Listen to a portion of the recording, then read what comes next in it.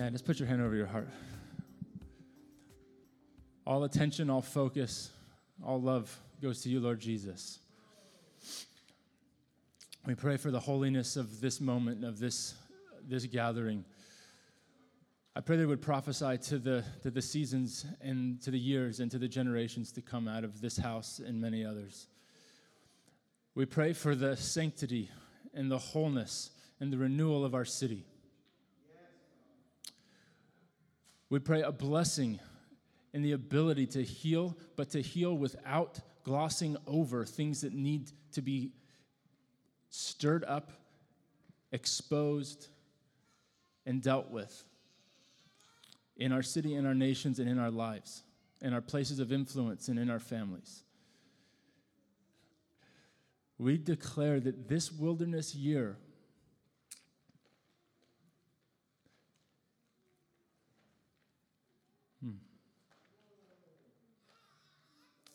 for those that follow Jesus, it will be a defining mark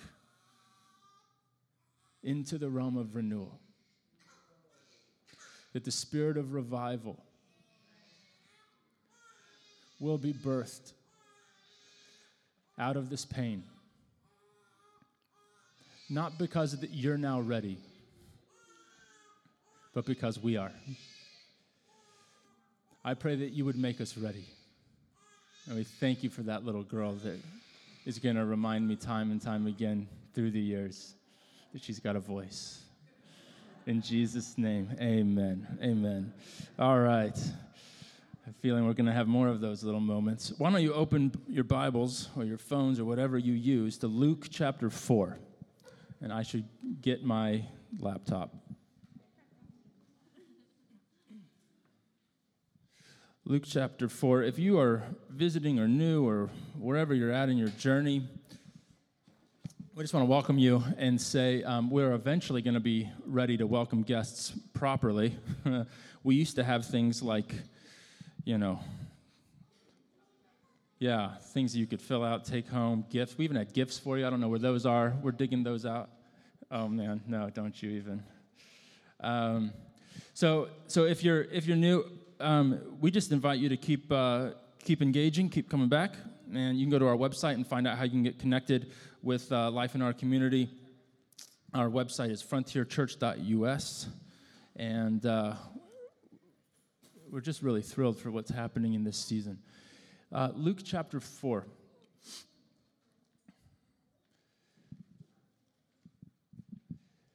Where's Joe? Joe here? Hey, Joe. Joe is the author of your coffee. You can give him credit for that. But Joe also has a plethora of hobbies, one of which is to figure out places to go hunting in Southern California. And he just got back from trying to find a place to go turkey hunting. And we had a nice little chat when you got back last night. It was very nice. I've never really been hunting. I'd like to think of myself as a hunter, and it's just not true. My parents have been calling me a city slicker basically from birth. I was born in the city of Chicago, but then grew up nowhere close to a city in North Carolina, but they've continued to declare that I was born to live in a city. I do like nature, just not very good in it. But there is something in us, I think all of us, whoever you are, man, woman, child, that we desire to conquer something. There is kind of this desire to hunt, to pursue something, and take it out. It says of Jesus that he went about doing good and healing all who were oppressed by the devil, for God was with him. Jesus went around looking for ways, hunting the ways of the enemy that were subversing his ways, of his Father. And how could he continually wreak havoc on the gates of hell by bringing heaven to earth?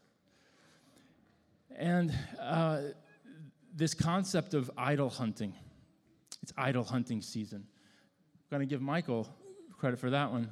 He turned me on to these brothers, these Franciscan friars of the renewal in New York City. They have this podcast, and the title of one of the podcasts of late during Lent was, it's idol hunting season. And I just kind of sat there with that reality of Lent. I've given up many things for Lent over the years.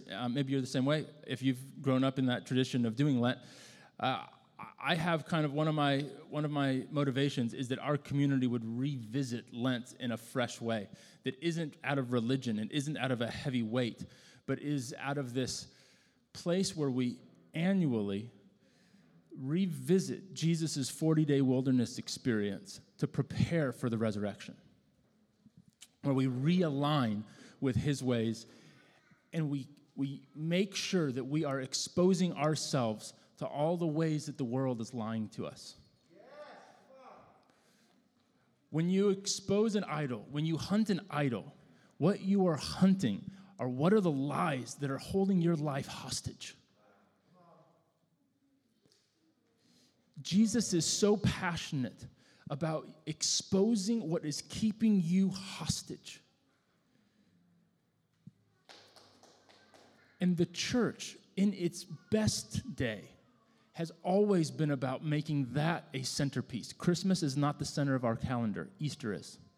And what prepares us for Easter is a 40-day preparation period where we hunt our idols, where we realign our hearts, where we aren't afraid to look at sin, and we're not afraid to do this act of repentance, and we show the world, starting with this little ashy cross on Ash Wednesday, that sets us apart and says, I'm willing to look at my junk because all of him covers all of me.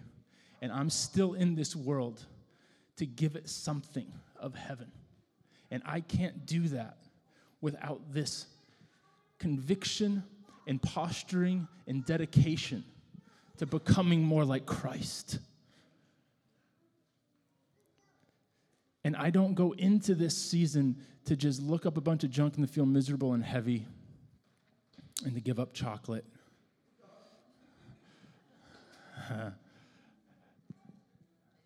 I do it to take out liars. All right, that's good news. So Luke chapter 4. Most of that was just me trying to find my notes. You're going to get honest opinions today, because I haven't slept. A little bit more than her. But it's okay. So Luke chapter 4. And then I want this. I think it was Andy Stanley said that when the story of COVID-19 is just a story we tell, make sure that it's a story worth telling. When the story of COVID-19 is just a story we tell our children, or our children's children, make sure it's a story worth telling. And the heart behind that is this. You can look into the wilderness. You can look at this whole thing that we're doing as a globe, as a corporate state of whatever this was. And we can ask yourselves, what perspective am I convinced that I have to take towards this? It's a decision to take a posture. You make a decision of how this will affect you. Now, there's so many things that come on that you didn't make a decision of. I mean, that was the uncertainty of COVID, is that you could do everything right, still get sick, and a loved one can die. But your perspective of how you have entered into this wilderness and how we enter into wildernesses, it's our decision of how we will enter them. Israel entered into the wilderness initially with some excitement, and immediately what was exposed in them was their complete lack of trust. And they start grumbling and complaining, and ultimately they don't get to step into the fullness of what God has for them. Why?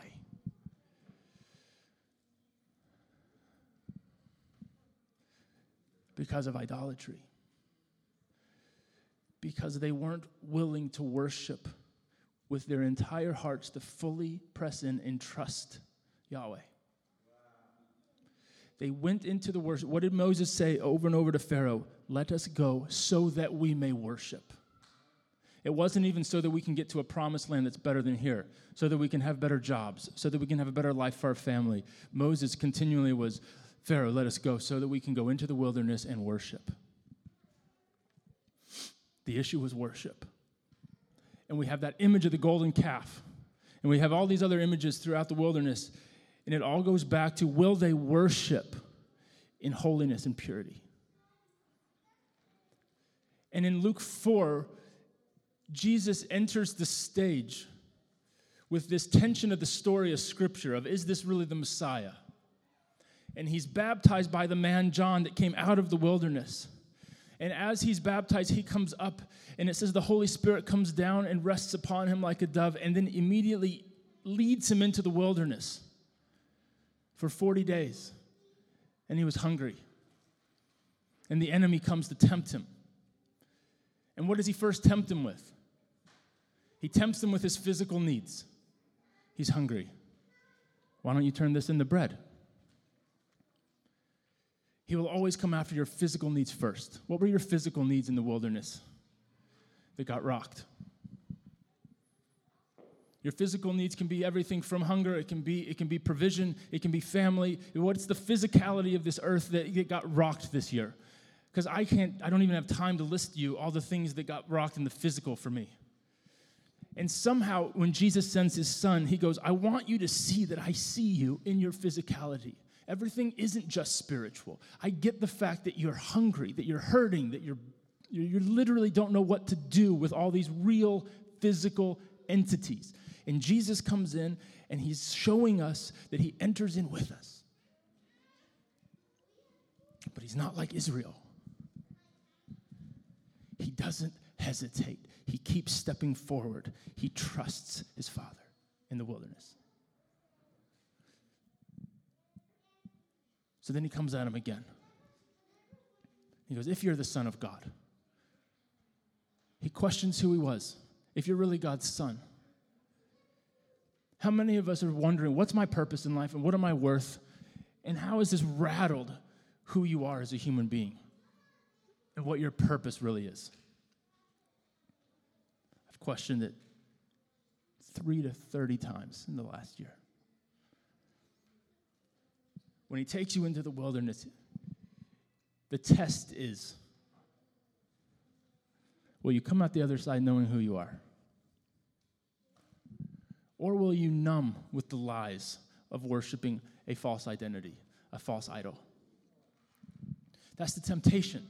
The temptation isn't usually for us to worship terrible things. It's to numb our pain with good things that just aren't the ultimate thing. And we come out of the wilderness and we still don't know who we are. And Jesus demonstrates for us, he enters in full trust. He enters in knowing that his Father knows that he's hungry. And that somehow when he depletes every ounce of his physicality, he's strengthened to be able to withstand temptation. The Holy Spirit leads him into a place where he empties him of every shred of physical ability to withstand the enemy, so that spiritually, he somehow is only able to depend on the Spirit of God for everything that he needs. And that is the place of ultimate strength that he can actually withhold the tempter. Do you realize that was a setup? That I still cannot imagine if God told me that I'm going to have the worst temptation of my life, and I want you to feel absolutely horrible. It'd be like saying, I want you to just not sleep for 40 days with this newborn, and then I'm going to let the devil come into your room and start talking to you. I'm like, well, that would be stupid, God, because I'm not thinking normally. I'm not feeling myself. But there's something about his identity being that your identity isn't how you feel today.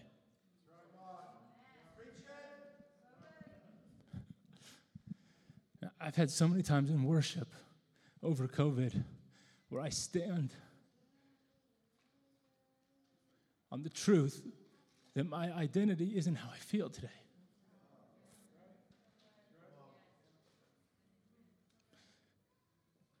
And that's who we are as a people. That's our DNA as followers of Jesus. That we stand on the reality of being sons and daughters, where it's not based on how I feel right now.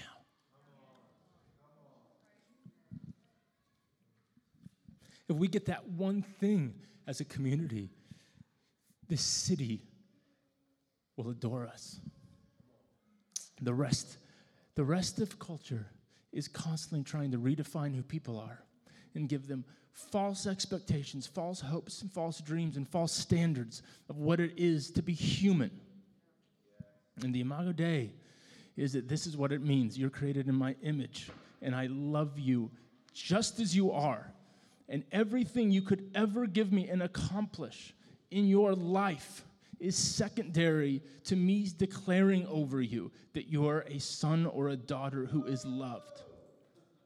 That was the place that Jesus entered his ministry in baptism. You are my son. I had to hear that a few times. Receive it afresh today. You're a son. You're a daughter. Receive it afresh.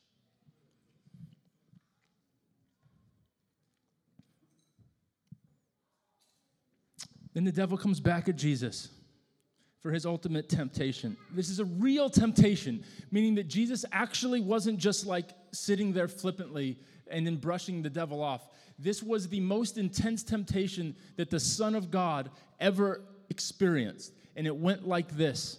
For the second test, this is Luke 4, verses 5-7. The devil led him up and spread out all the kingdoms of the earth on display at once. Then the devil said, they're yours in all their splendor to serve you and your pleasure. I'm in charge of them all and can turn them over to whomever I wish. Just worship me and they're yours, the whole works. And you go, well, they weren't the devil's. Well, kind of. In effect, they kind of were. When the devil came and was sentenced to his place on earth, he was able to roam to and fro, and he had authority in the earth. And when he came into the garden, he tempted Adam and Eve. He gained authority by them listening to the lies and coming into agreement with him. Because you always give authority to the person of your life who you will listen to. If you will listen to their lies, you've given them authority to have the voice over your life that you are under. And so he's coming into this place where the devil does have some shred of authority. And he's trying to twist the scriptures, twist his identity, twist how he's feeling. And he's trying to bring him into a place where ultimately, what does the devil get out of it? He wants to be worshiped. If you'll just worship me, I know why you're here, Christ. I know why you're here. You're here to take back the keys of authority to this realm. And I'll give them to you right now if you'll just worship me. You know that I wanted worship. That was ultimately why the enemy fell, was he wanted to be worshiped. And what the Lord did is he said, I'm going to create those in my image, not you. Lucifer, you are not in my image, but I'm going to create these in my image who worship me by choice. And as they worship me by choice, they will co-labor, they will partner with me in the work of bringing my realm, my presence, my holiness, my righteousness down into this place of the earth. And they will have the duty of expanding it into every part of this world. And as they do that, I'm going to make you watch as they worship. And it is an issue of authority. And so Jesus is put to this position. He's like, he knows why he's here. He knows what he's going to have to go through.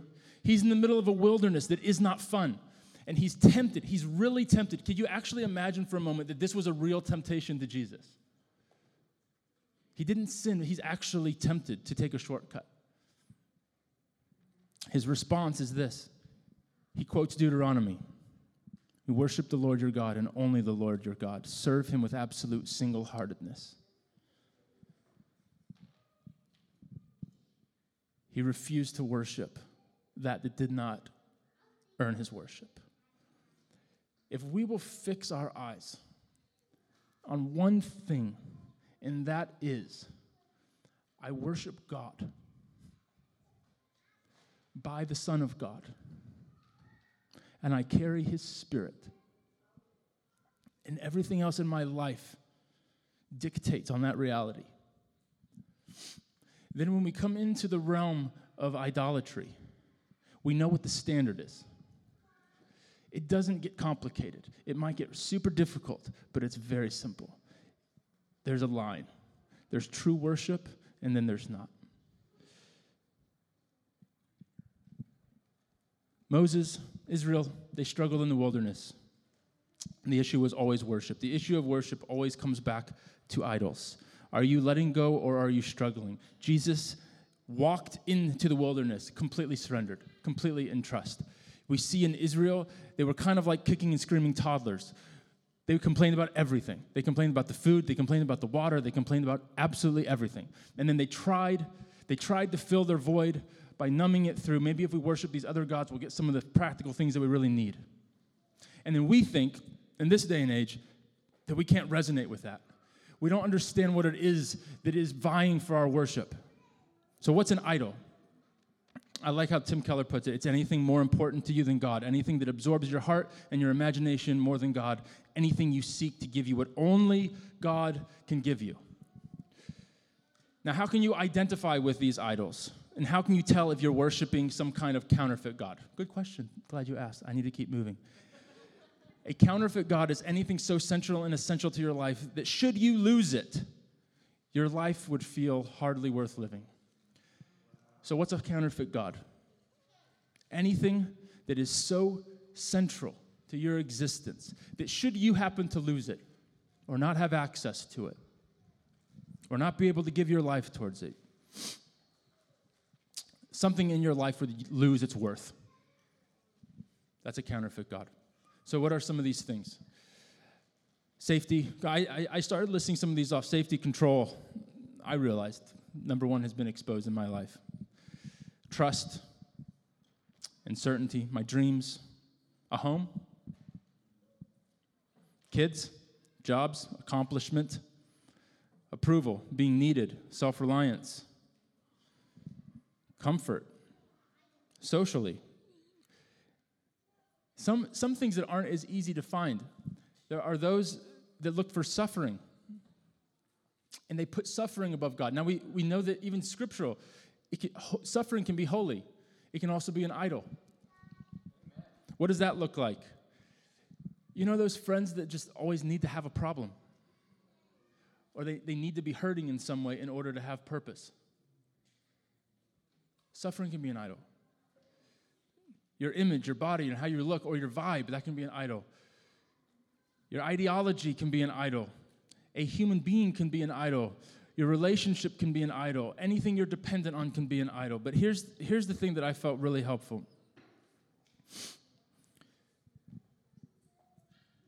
Think of it in terms of what you seek. Did you have that slide for the seek one? That has like power, approval, comfort, all that?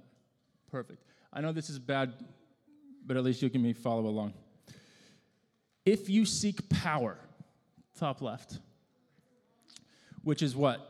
Success, winning, and influence. Or if you seek approval, affirmation, love, relationship. Or if you seek comfort, privacy, lack of stress, freedom. Or if you seek control, which is self-discipline, certainty, certain standards. I think all of us have maybe a root of one of these four. Power, approval, comfort, control. Which one of these resonates most with you? Because if you seek power, your greatest nightmare is going to be humiliation. If you seek approval, your greatest nightmare is rejection. If you seek comfort, your greatest nightmare is stress and demands. And if you seek control, uncertainty is an absolute hell.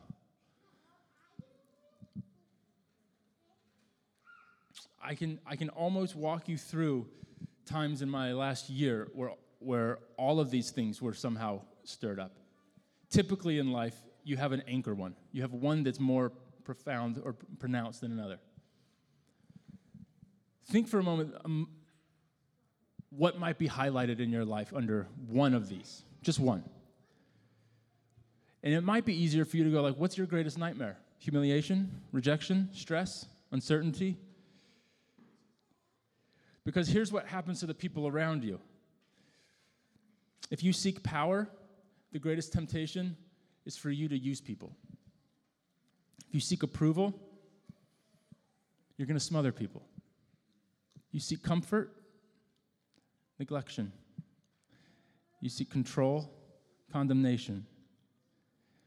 And then you can see your problem emotion for power, anger. Approval, cowardice. Comfort, boredom. Control, worry. This is just how the cycles of idolatry work in your life, in my life. Just let that just expose you a little bit. This is a safe place because we're doing work because we're hunting these things out so they can stop lying to you. Power is a liar. Approval is a liar. Comfort is a liar. Control is a liar. If we start there, then it's not a threat to remove those idols. It's a gift. It's a gift that can only come when you exchange it. You cannot add a gift from the Father while holding one of these. It works like this.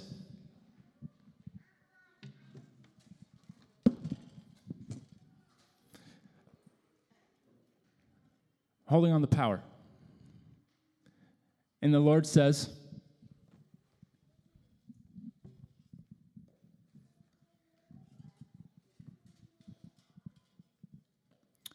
here's an alternative, son, to your power box.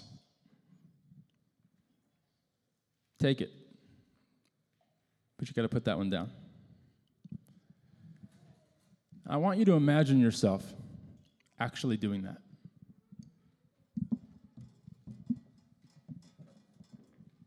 Are you willing to put the box down? Because this has been the hardest thing in my life, is to put the flipping box down so I can receive his gift.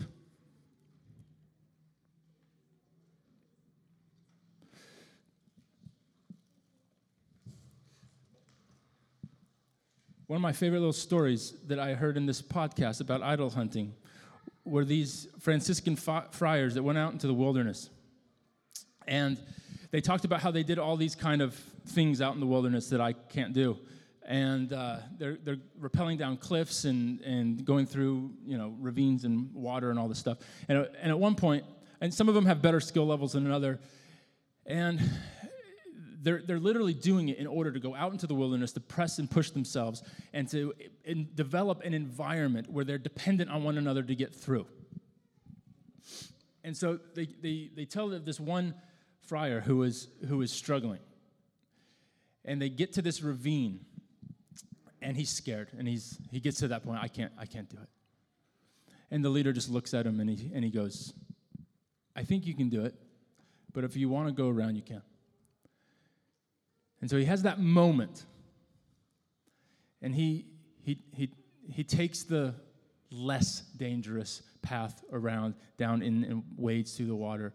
And there's this moment where they go, you can just feel the shame, the embarrassment, and a defeated heart. So he knew he could do it. But he gave in. And there was this powerful, holy moment, because that was not the end of the hike. That was not the end of the wilderness. The wilderness will give you multiple opportunities. Because we serve a kind of God that isn't just into this one thing and you screw it up and you're screwed forever. The whole lesson of the wilderness was when an entire generation gives up on the invitation from God for a promised land. He goes, I will not let my family not have what I want to get them. So I will continue to take you through this wilderness until there's a generation that will say yes to my invitation. Why? Because I love you. And I love all the nations that are going to come through you. And you're not going to the promised land because I hate you. It's because I cannot let my blessing crush you when you will not trust me, when you worship the liar. He wants to put the box, but he has to replace the box that you're currently holding. But will you trust him? Will you trust his kindness? Will you trust his purposes? Will you surrender like Jesus showed us without hesitation? And if you hesitate the first time, I'm here to tell you that we live in a moment where he's probably giving you multiple chances. So this friar's going through, and he's embarrassed, and he's cold, and he's full of shame. 10 minutes later, same exact scenario. They have to rappel down. And he does it. Why? You know, if he was just wandering out in the wilderness by himself, he probably would have gone home. But it was the environment. He had an environment of safety, of encouragement, and of brothers around him that spoke life on him, didn't condemn him when he fell, and were there for him when he was willing to step forward. That's the kind of family that we are to one another. Some of you feel so defeated, like you've completely screwed up and lost, and you feel like you're never going to get your life back on track. Let the wilderness speak to you to remind you that you have another invitation to trust him again, to do the hard things, to let people around you in an environment that's encouraging you to be able to do the things that you know that you really can do, but you don't feel like it's possible. And he stepped forward into that. And here was the thing that was so powerful. There was a moment on their drive home where that friar looked at his leader, and he welled up with emotion in his eyes. And he begged him this. He said, please, please, never let me choose to go in the water ever again. Never let me what? Never let me take the easy way out again. Don't let me. Hold me accountable. Hold my life accountable. You saw that I could do it when I didn't feel like I could do it. I didn't feel like it today. He did it because of an environment of people that called him higher. That's the kind of people that we are. Call each other higher. It's time to call each other higher. It's the season of calling each other higher. All right, I need to land this thing. So, James, as you start coming up, that'll encourage me to do that. So here's what I want us to do. I want us to take away something. Take away a deeper desire for the invitation to struggle. The way of the life of the Christian is not one where we're just always trying to struggle. It's one where when we enter in and see the struggles, we step in. When we're led by the Spirit of God. Because we know we have fully surrendered and we trust him. We've had this exchange where maybe we've had to make this exchange over and over and over again of the box that we're carrying that's weighing us down. And in order to carry his box, we got to put it down. We have to put it down. Our invitation is a deeper desire to enter the struggle, number one. And number two, it's a trust test. The wilderness is always that place where uncertainty and risk exposes you. Just like in the garden, they're exposed. Sin enters in, it exposes you, it reveals shame, and the natural thing is, I want to cover up. And the Father is always there saying, I'm willing to see you in your brokenness. I'll provide the covering. I'll cover your shame. If you'll let me see you. So the trust test is about leaning in. It's about leaning into the struggle, not tapping out. For me, it's been leaning in sometimes to the awkward exchanges as a leader. Even just telling someone, this is how this made me feel. I'm embarrassed. This made me feel this way when you did this or that. I didn't want to show that part. It doesn't mean you have to get all emotional in front of everyone. It means that you are aware of your stuff and what the Lord has put in your hands. And you're willing to step and press and lean in. Don't tap out. Number three, there's a strength in this kind of environment. There's a strength. We are building an environment together. It's the most beautiful invitation that we get to be part of. Is every time someone walks in, whether it's a Sunday, whether it's a Thursday night, whether it's a meal at your house, there's something that's been developed by a familial environment where a culture's been established that's imperfect, but has been sanctified with this realm of heaven that's more like heaven than other parts of earth. And people are drawn to it. Why? Because they have been created in his image. The Imago Dei tells them in their humanity that this is normal for them. What has been told of them that's normal, that has been said is a standard of their life of what they're shooting for, all of a sudden they're coming into an environment that says, this is a new kind of normal for your life. Would you like to taste this? Would you just like to hang out? And can I introduce you to some people that are going to draw you higher, that are going to put you in positions that you're going to find out things about yourself that you didn't believe were possible, where you're going to make an exchange of these things that are ruining your life with lies, and they're going to be replaced with things that's going to suck, it's going to hurt, it's going to struggle, but it's so good. Let me tell you about my life. Let me just tell you about these things that I struggled with for years, and all of a sudden I realized I could let it go. I could trust him. And let me show you the reconciliation that happened in my family, in my marriage, with my kids, with my neighbor. It's the kind of people we are. A deeper desire, a trust test, and strength in the environment. Would you just tell somebody else an area where you feel weak that you want to be made strong? Do it today or do it this week. Where's a weakness where you need strength? Let the wilderness kill your idols. Come out of the hiding and call forth each other's true identity. Can we stand? Let's just pray into this.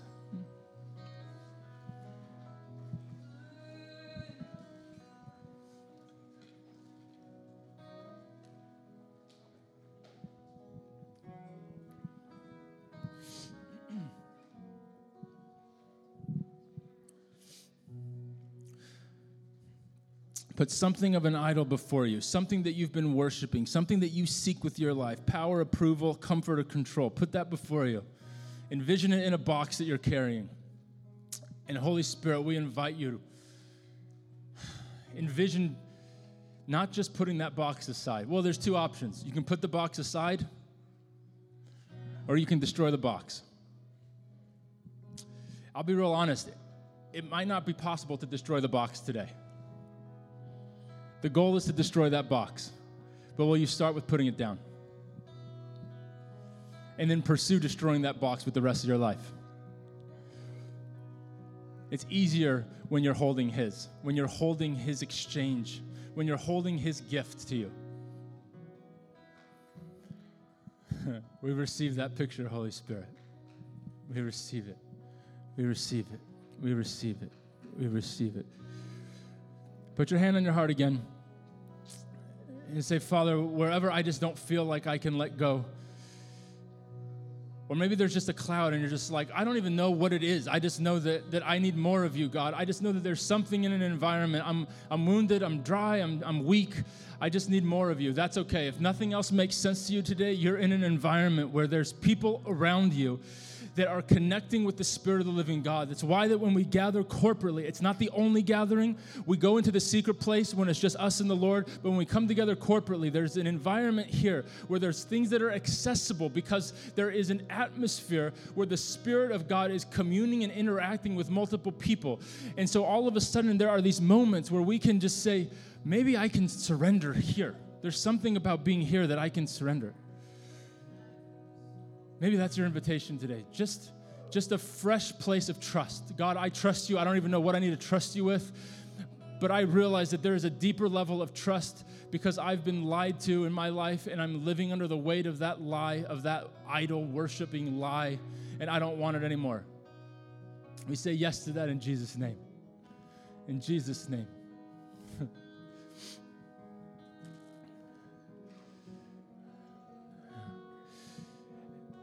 And I just see fog being lifted off of people. I just keep seeing that people are able to see who they are, seeing identity, seeing over other people, and calling it forth. When you make that holy exchange, Lent is not a season of fog. It's a season of clarity. When you repent, when you turn from the way that you're going into the fog and you come towards the light, you always see more clearly. It's the best feeling in the world. It's the best feeling in the world. Father, we receive that right now in Jesus' name. Fresh eyes and fresh strength. And as we worship, I'm going to invite James to lead us. I just want to invite, if you just take a step forward. I know we don't have limited space, but just an act of saying, if you've got an idol that's been highlighted, that you want to get breakthrough in some way today, and you want to make that holy exchange afresh with the Father, just step forward in worship.